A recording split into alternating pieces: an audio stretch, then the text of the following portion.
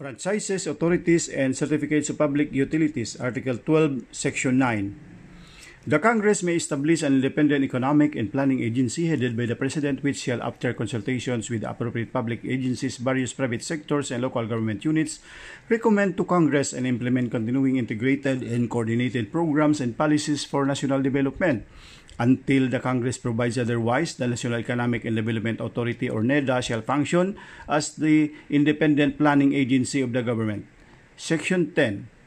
The Congress shall, upon recommendation of the Economic and Planning Agency, when the national interest dictates, reserve to citizens of the Philippines or to corporations or associations at least 60% of whose capital is owned by such citizens or such higher percentage as Congress may prescribe certain areas of investments.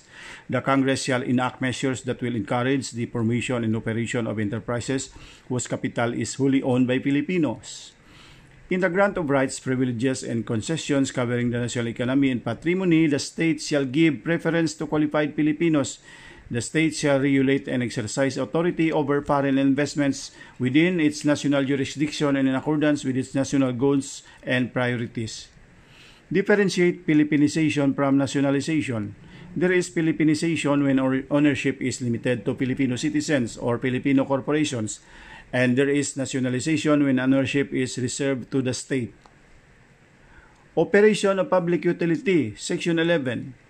No franchise, certificate, or any other form of authorization for the operation of public utility shall be granted except to citizens of the Philippines or to corporations or associations organized under the laws of the Philippines, at least 60% of whose capital is owned by such citizens. Nor shall such franchise, certificate, or authorization be exclusive in character or for longer period than 50 years. Neither shall any such franchise or right be granted except under the conditions that it shall be subject to amendment, alteration, or repeal by the Congress when the common good so requires. The state shall encourage equity participation in public utilities by the general public. The participation of foreign investors in the governing body or body of any public utility enterprise shall be limited to their proportionate share in its capital, and all the executive and managing officers of such corporation or association must be citizens of the Philippines. What is public utility? Public utility is a business or service engaged in regularly supplying the public with some commodity or service of public consequence. To constitute a public utility, the facility must be necessary for the maintenance of life and occupation of the residents. As the name indicates, public utility implies public use and service to the public. GG Summit Holdings versus CA. Discuss the rules on the operation of public utilities. The following are the rules on the operation of public utilities. Filipinos or Filipino corporations only. No franchise, certificate, or any other form of authorization for the operation of public utility shall be granted except to citizens of the Philippines or to corporations or associations organized under the laws of the Philippines, at least 60% of whose capital is owned by such citizens. For limited period. Nor shall such franchise, certificate, or authorization be exclusive in character or for longer period than 50 years. It's a mere privilege. Neither shall any such franchise or right to be granted except under the condition that it shall be subject to amendment, alteration, or repeal by the Congress when the common good so requires. The state shall encourage equity participation in public utilities by the general public and limited foreign participation. The participation of foreign investors in the governing body of any public utility enterprise shall be limited to their proportionate share in its capital, and all the executive and managing officers of such corporation of association must be citizens of the Philippines. Can a public utility franchise be exclusive? No. The Constitution is quite emphatic that the operation of public utility shall not be exclusive. Eastern Telecom and Telecom Technologies. Is ownership the same as the right to operate a public utility? No. The right to operate a public utility may exist independently and separately from the ownership of the facilities thereof. One can own said facilities without operating them as public utility, or conversely, one may operate a public utility without owning the facilities used to serve the public. Natl versus Garcia. Acquisition, ownership, and transfer of public and private lands. Article 12, Section 3. Lands of the public domain are classified into agricultural, forest, or timber, mineral lands, and national parks.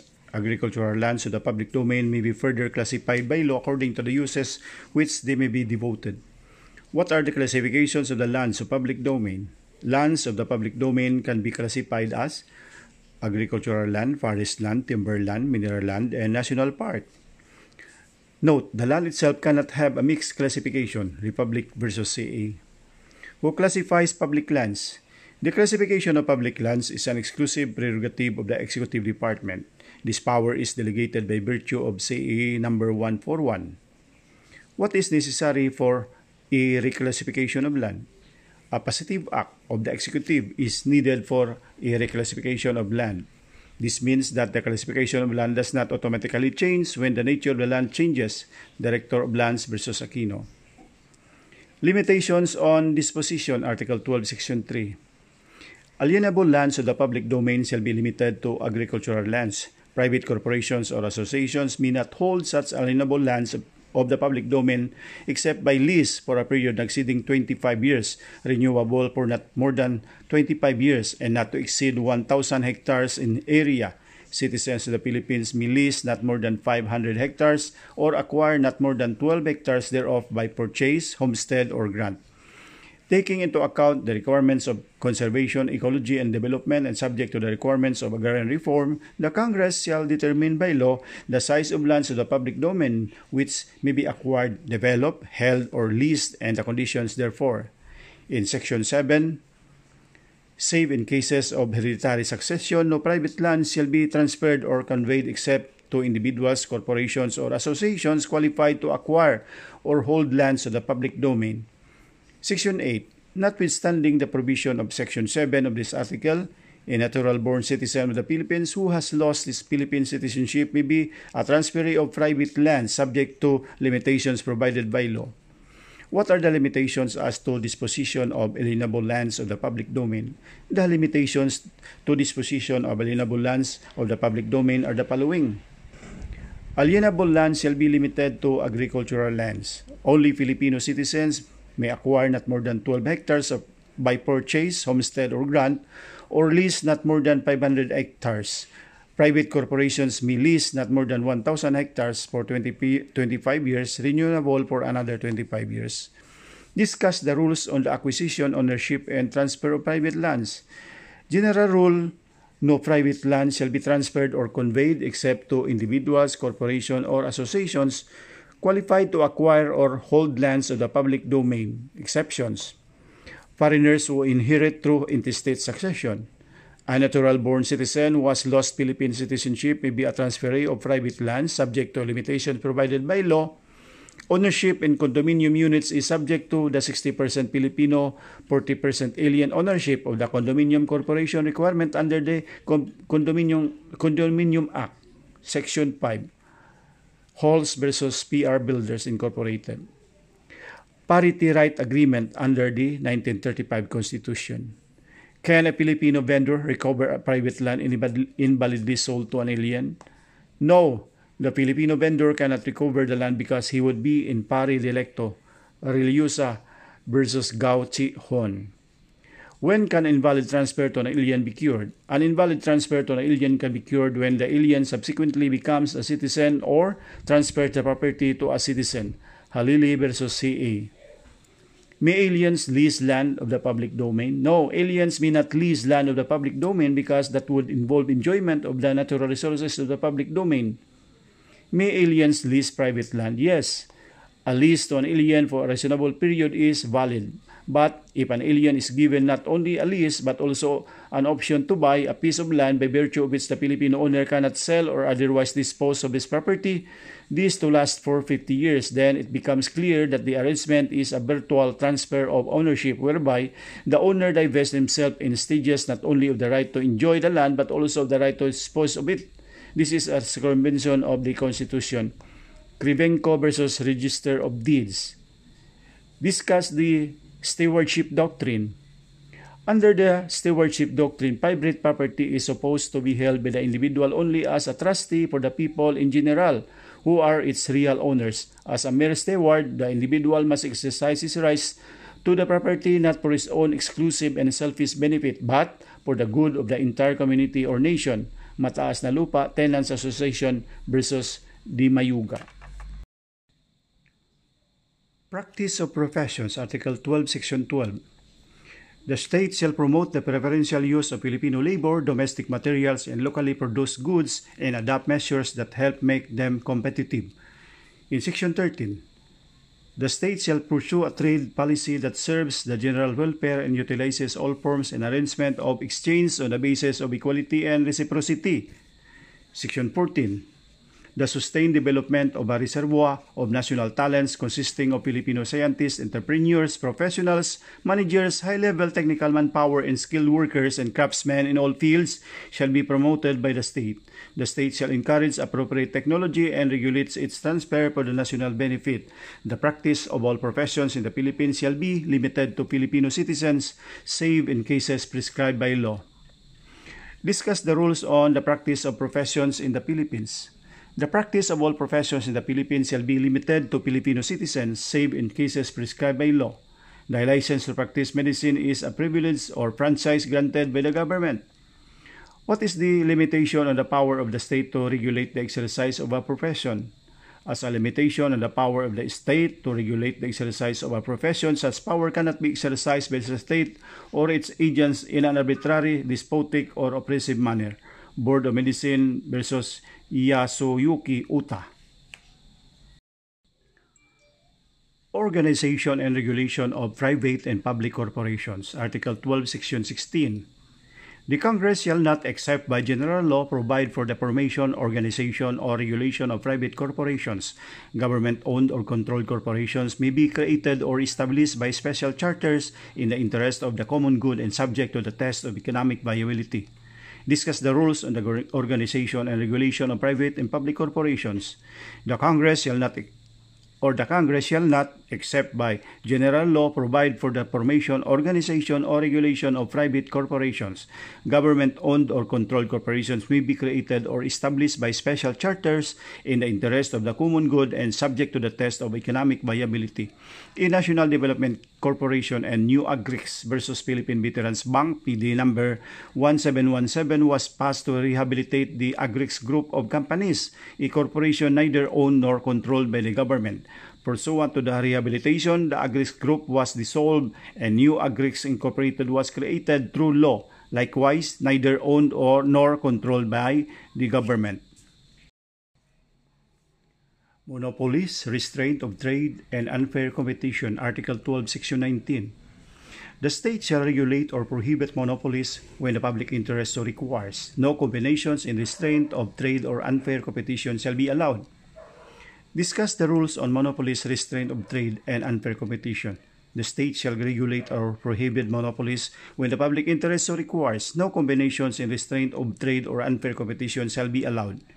Are monopolies prohibited? Monopolies are not per se prohibited by the Constitution.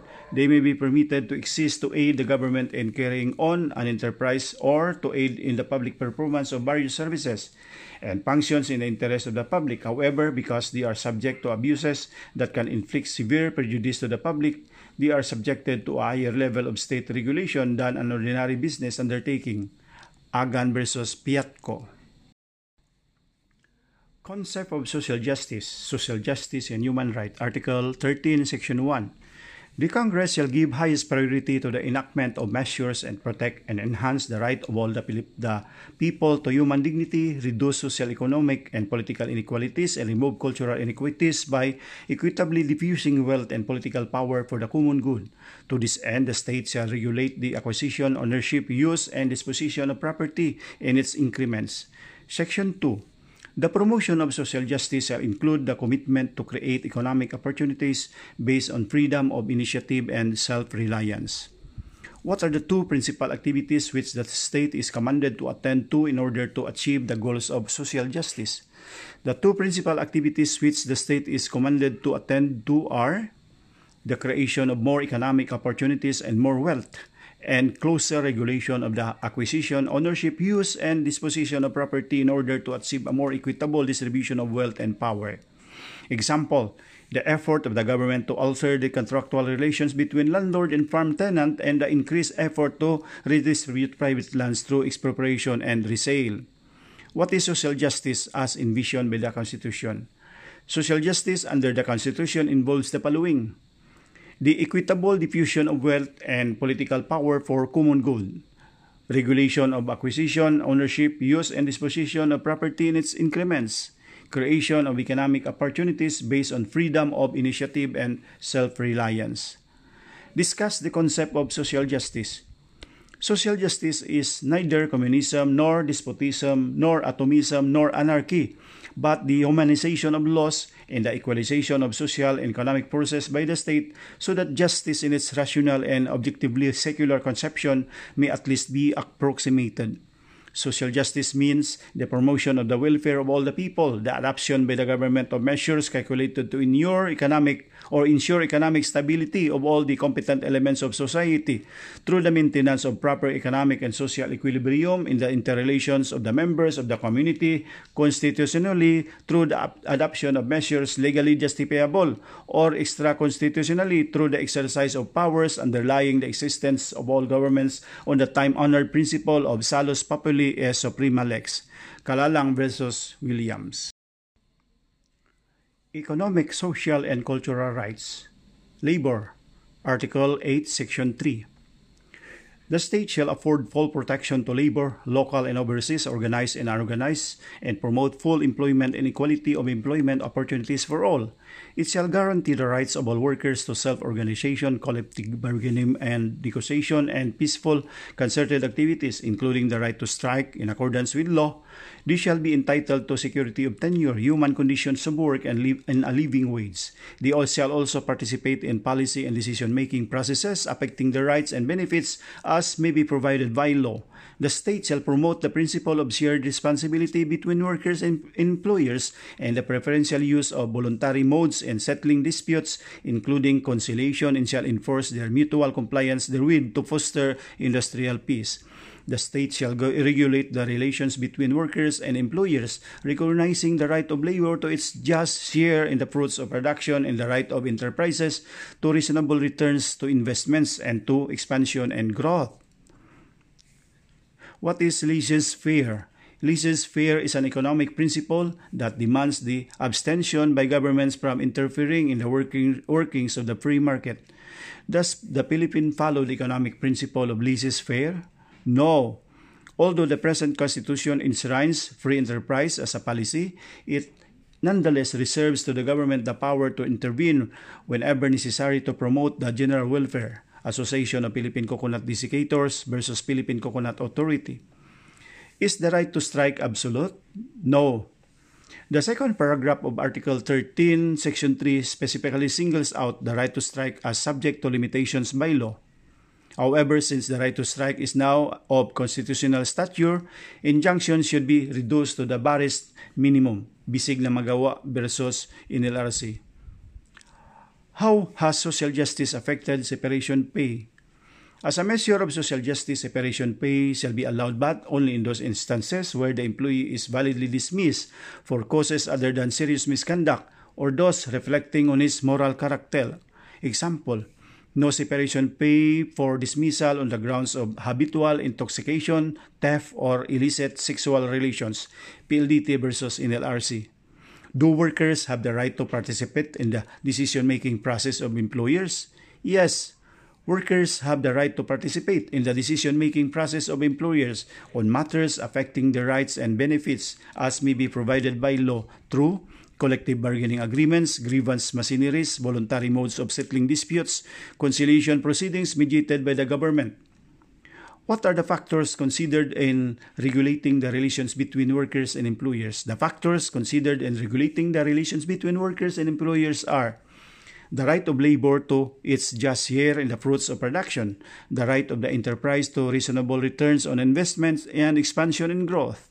Note, the command to promote social justice might make it necessary to tilt the balance in favor of underprivileged workers.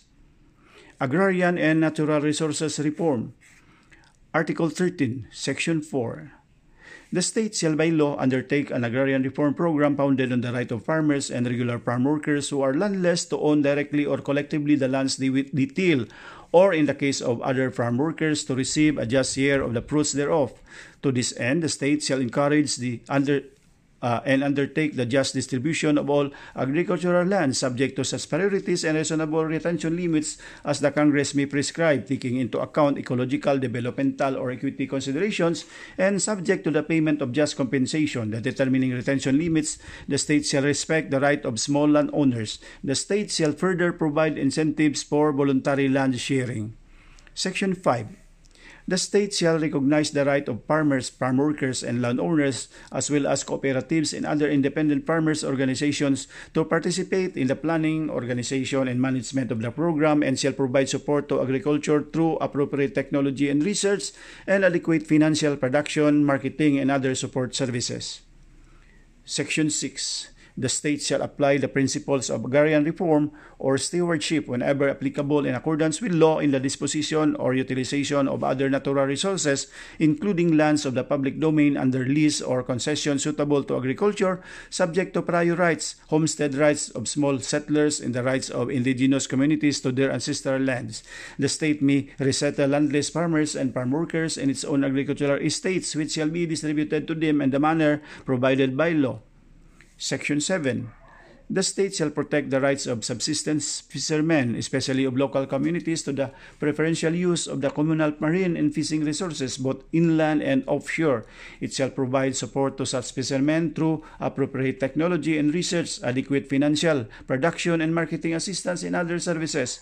The state shall also protect, develop, and conserve such resources. The protection shall extend to offshore fishing grounds of subsistence fishermen against foreign intrusion. Fisher workers shall receive a just share from their labor in the utilization of marine and fishing resources. Section 8. The state shall provide incentives to landowners to invest the proceeds of the agrarian reform program to promote industrialization, employment creation, and privatization of public sector enterprises. Financial instruments used as payment for their lands shall be honored as equity and enterprises of their choice. In what sense is expropriation under Article 13 revolutionary? The expropriation under Article 13 is revolutionary in that it affects all private agricultural lands whenever found and of whatever kind, as long as they are in excess of the maximum retention limits allowed their owners. Association of Small Landowners versus Secretary of Agrarian Reform. What kinds of agricultural lands come under the scope of agrarian reform? All kinds of agricultural land are covered by agrarian reform. This is subject to such priorities and reasonable retention limits as the Congress may prescribe, taking into account ecological, developmental, or equity considerations. Agrarian reform needs implementing legislation. Does agricultural land include land devoted to raising livestock, poultry, and swine? No. The records of the Constitutional Commission manifest the Commission's intent not to include land devoted to raising livestock, poultry, and swine in the phrase agricultural land, loose farms, and Secretary of Agrarian Reform. Does the reach of agrarian reform extend only to private agricultural land? No. It also extends to other natural resources, even including the use and enjoyment of communal marine and fishing resources and offshore fishing grounds under Article 13, Section 7. How is redistribution of agricultural land achieved? Redistribution of agricultural land is to be achieved either through voluntary sale or expropriation and resale. Must just compensation be in cash? No. Just compensation need not be in cash. It may be in the form of financial instruments which government financial institutions and enterprises are bound to honor and accept at full value. Otherwise, our pursuit of this elusive goal will be like the quest for the Holy Grail, Santos versus Land Bank. Is the Comprehensive Agrarian Reform Law, or CARL, an exercise of police power or the power of eminent domain? The prescription of retention limits is an exercise of police power. The necessity to deprive owners of their land in excess of the maximum allowed is compensable, taking and therefore the exercise of eminent domain.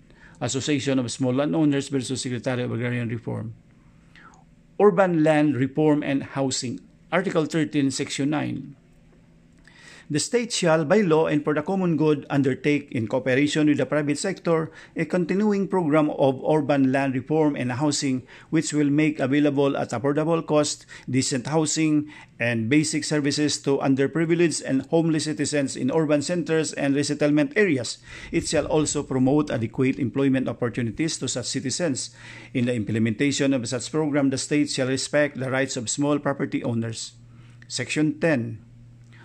Urban or rural poor dwellers shall not be evicted nor their dwelling demolished except in accordance with law and in a just and human manner. No resettlement of urban or rural dwellers shall be undertaken without adequate consultation with them and the communities whereby they are to be relocated. What is the import of the word reform? The word reform carries the meaning that there should be a righting of inequitable land distribution, not just proper urban land use or zoning.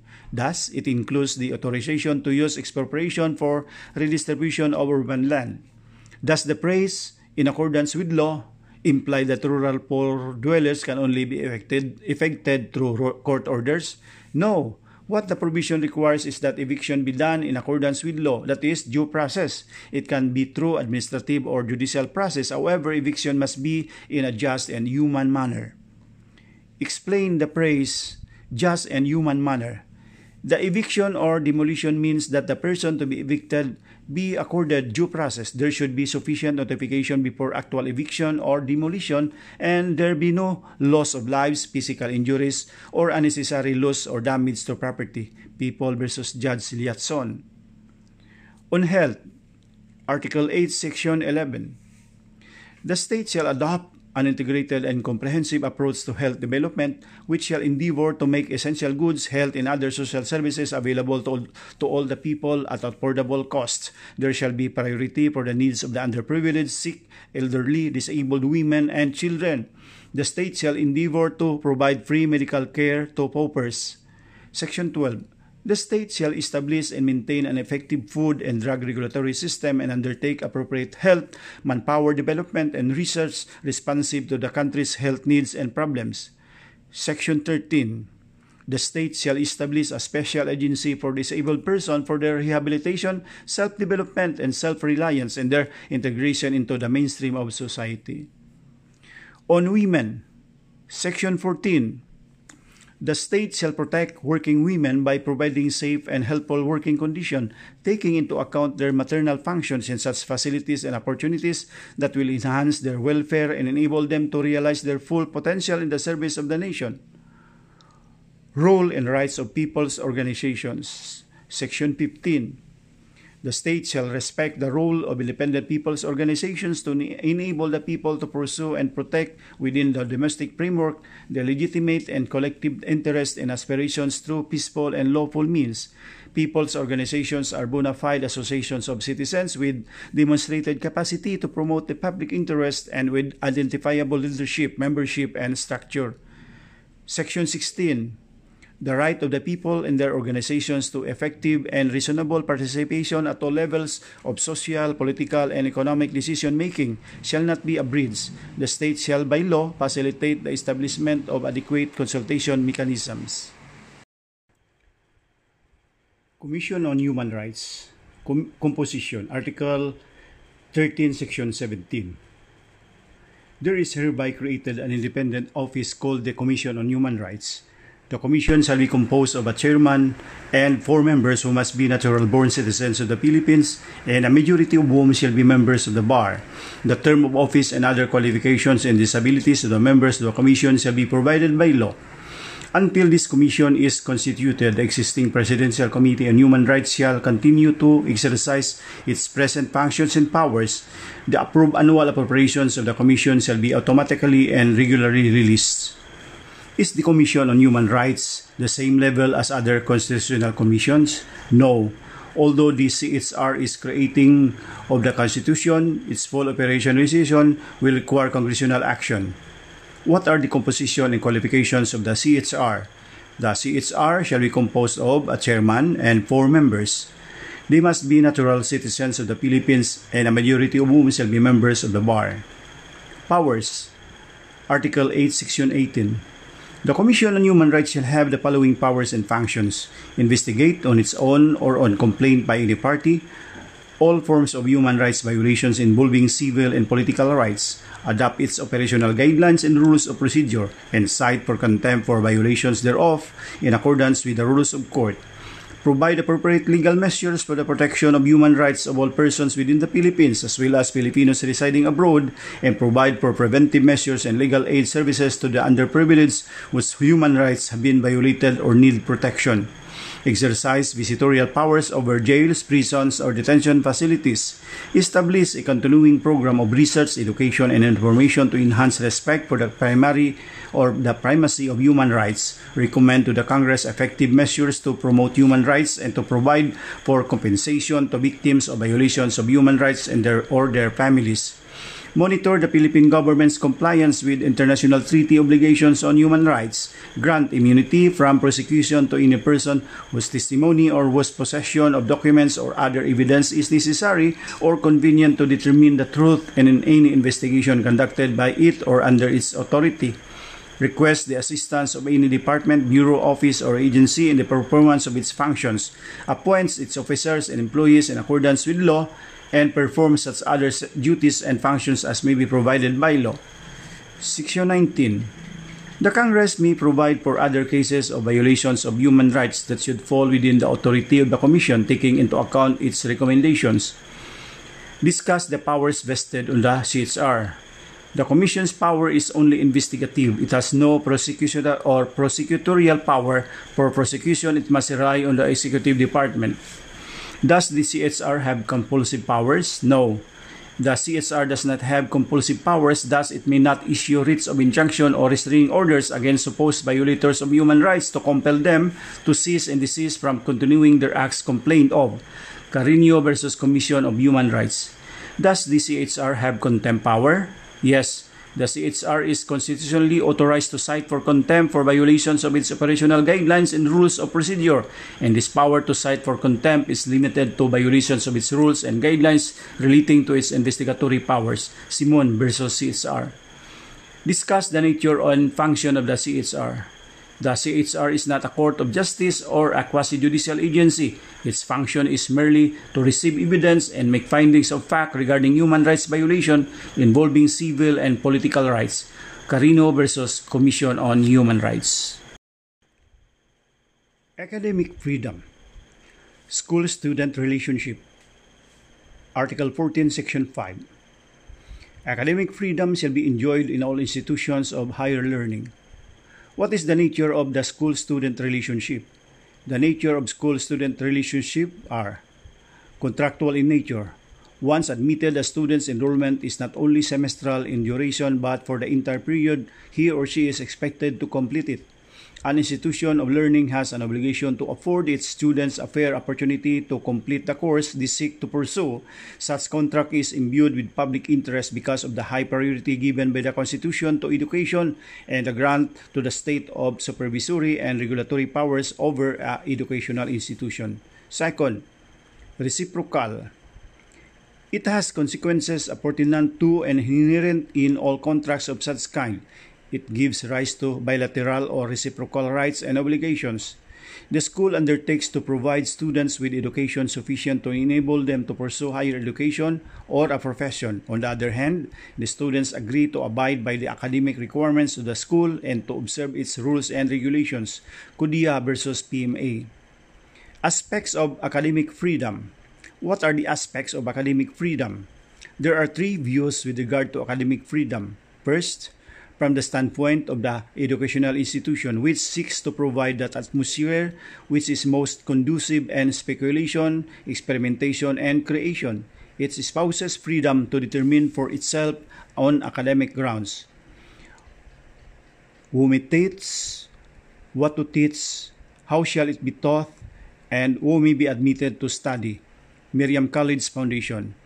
Second, from the standpoint of the faculty, freedom in research and in the publication of the results subject to the adequate performance of his other academic duties. Freedom in the classroom in discussing his subject, less controversial matters which bear no relation to the subject. freedom from institutional censorship or discipline limited by his special position in the community, Lazo, Philippine Governance, and the 1987 Constitution. And third, from the standpoint of the student, which seeks right to enjoy in school the guarantee of the Bill of Rights, Non versus Danis II. Scope and limitations. What is the scope of academic freedom? An educational institution has the power to adopt and enforce such rules as may be deemed expedient for its government, this being incident to the very object of incorporation and indispensable to the successful management of the college. It can decide for itself its aims and objectives and how best to attain them, free from outside coercion or interference except when there is an overriding public welfare which would call for some restraint. Codilla versus PMA. What is the limitation? The exercise of academic freedom. Academic freedom has never been meant to be an unabridged license. It is a privilege that assumes a correlative duty to exercise it responsibly. An equally telling precept is a long-recognized mandate, so well expressed in Article 19 of the Civil Code, that every person must, in the exercise of his rights and in the performance of his duties, act with justice, give everyone his due, and observe honesty and good faith. Codilla versus PME. In Lupangco versus CE, the Professional Regulatory Commission or PRC restricted reviewees from attending review classes, briefing conference, or the like, as well as from receiving any handout or review material. The Supreme Court found the prohibitions and restrictions of the PRC as unreasonable and arbitrary. Who may teach? Does a teacher automatically become permanent after the lapse of the probationary period? No. The status of permanent may be conditional on whether the service of the teacher during the probationary period was satisfactory. In Cagayan or Cagaan Capital College and Laureana Rosales versus NLRC, the teacher contended that upon the termination of a 3-year probationary period, the teacher automatically becomes permanent. The Supreme Court disagreed on the automatic permanency. It is the prerogative of a school to provide standards for its teachers and to determine whether or not these standards have been met is in accordance with academic freedom and constitutional autonomy, which give educational institutions the right to choose who should teach, what to teach, and how it shall be taught. Right to discipline. What is the source of the school's right to discipline its students? The right to discipline student finds basis in the following freedoms. How it shall be taught. A school certainly cannot function in an atmosphere of anarchy. Thus, there can be no doubt that the establishment of an educational institution requires rules and regulations necessary for the maintenance of an orderly educational program and the creation of an educational environment conducive to learning. Such rules and regulations are equally necessary for the protection of the student's faculty and property. What to teach? The school has an interest in teaching and student discipline, a necessary, if not indispensable, value in any field of learning. By instilling discipline, the school teaches discipline. Incidentally, the school not only has the right but the duty to develop discipline in its students. The Constitution no less imposes such duty. Codilla versus PMA. Can a school remove or expel a student? Yes. Nowhere in the above formulation is the right to discipline more evident than in who may be admitted to study. If a school has the freedom to determine whom to admit, logic dictates that it also has the right to determine whom to exclude or expel, as well as upon whom to impose lesser sanctions such as suspension and the withholding of graduation privileges. Codilla versus PMA. In Miriam College Foundation versus CE, the school dismissed students who published a short story and poems in the school newspaper which were considered obscene and sexually explicit. The Supreme Court ruled that the school has the right and duty to discipline students. The freedom to admit includes the freedom to exclude. Free speech of students is not absolute. Speech may be disciplined if it is materially disrupts classwork or involves substantial disorder or invasion of rights. Does the power to discipline end after the graduation of the student? No. The power of the school to impose disciplinary measures extends even after graduation for any act done by the student prior thereto.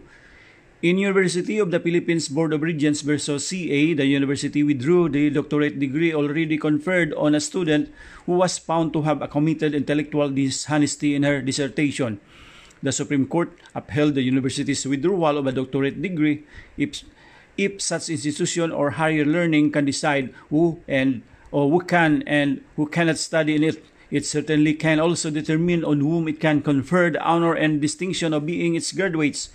Where it is shown that conferment of an honor or distinction was obtained through fraud, a university has the right to revoke or withdraw the honor or distinction it has thus conferred. This freedom of a university does not terminate upon the graduation of a student. Academic due process. What are the requirements of procedural due process in school disciplinary proceedings? For school disciplinary proceedings, due process requires that the students must be informed in writing of the nature and cause of any accusation against them, that they shall have the right to answer the charges against them with the assistance of counsel if desired. They shall be informed of the evidence against them. They shall have the right to adduce evidence in their own behalf, and the evidence must be duly considered by the investigating committee or official designated by the school authorities to hear and decide the case. Ateneo de Manila University versus Capulong. In cross-examination, a right in school administrative proceedings? No. Cross-examination is not a right in a school administrative proceeding because it is not an adversarial proceeding.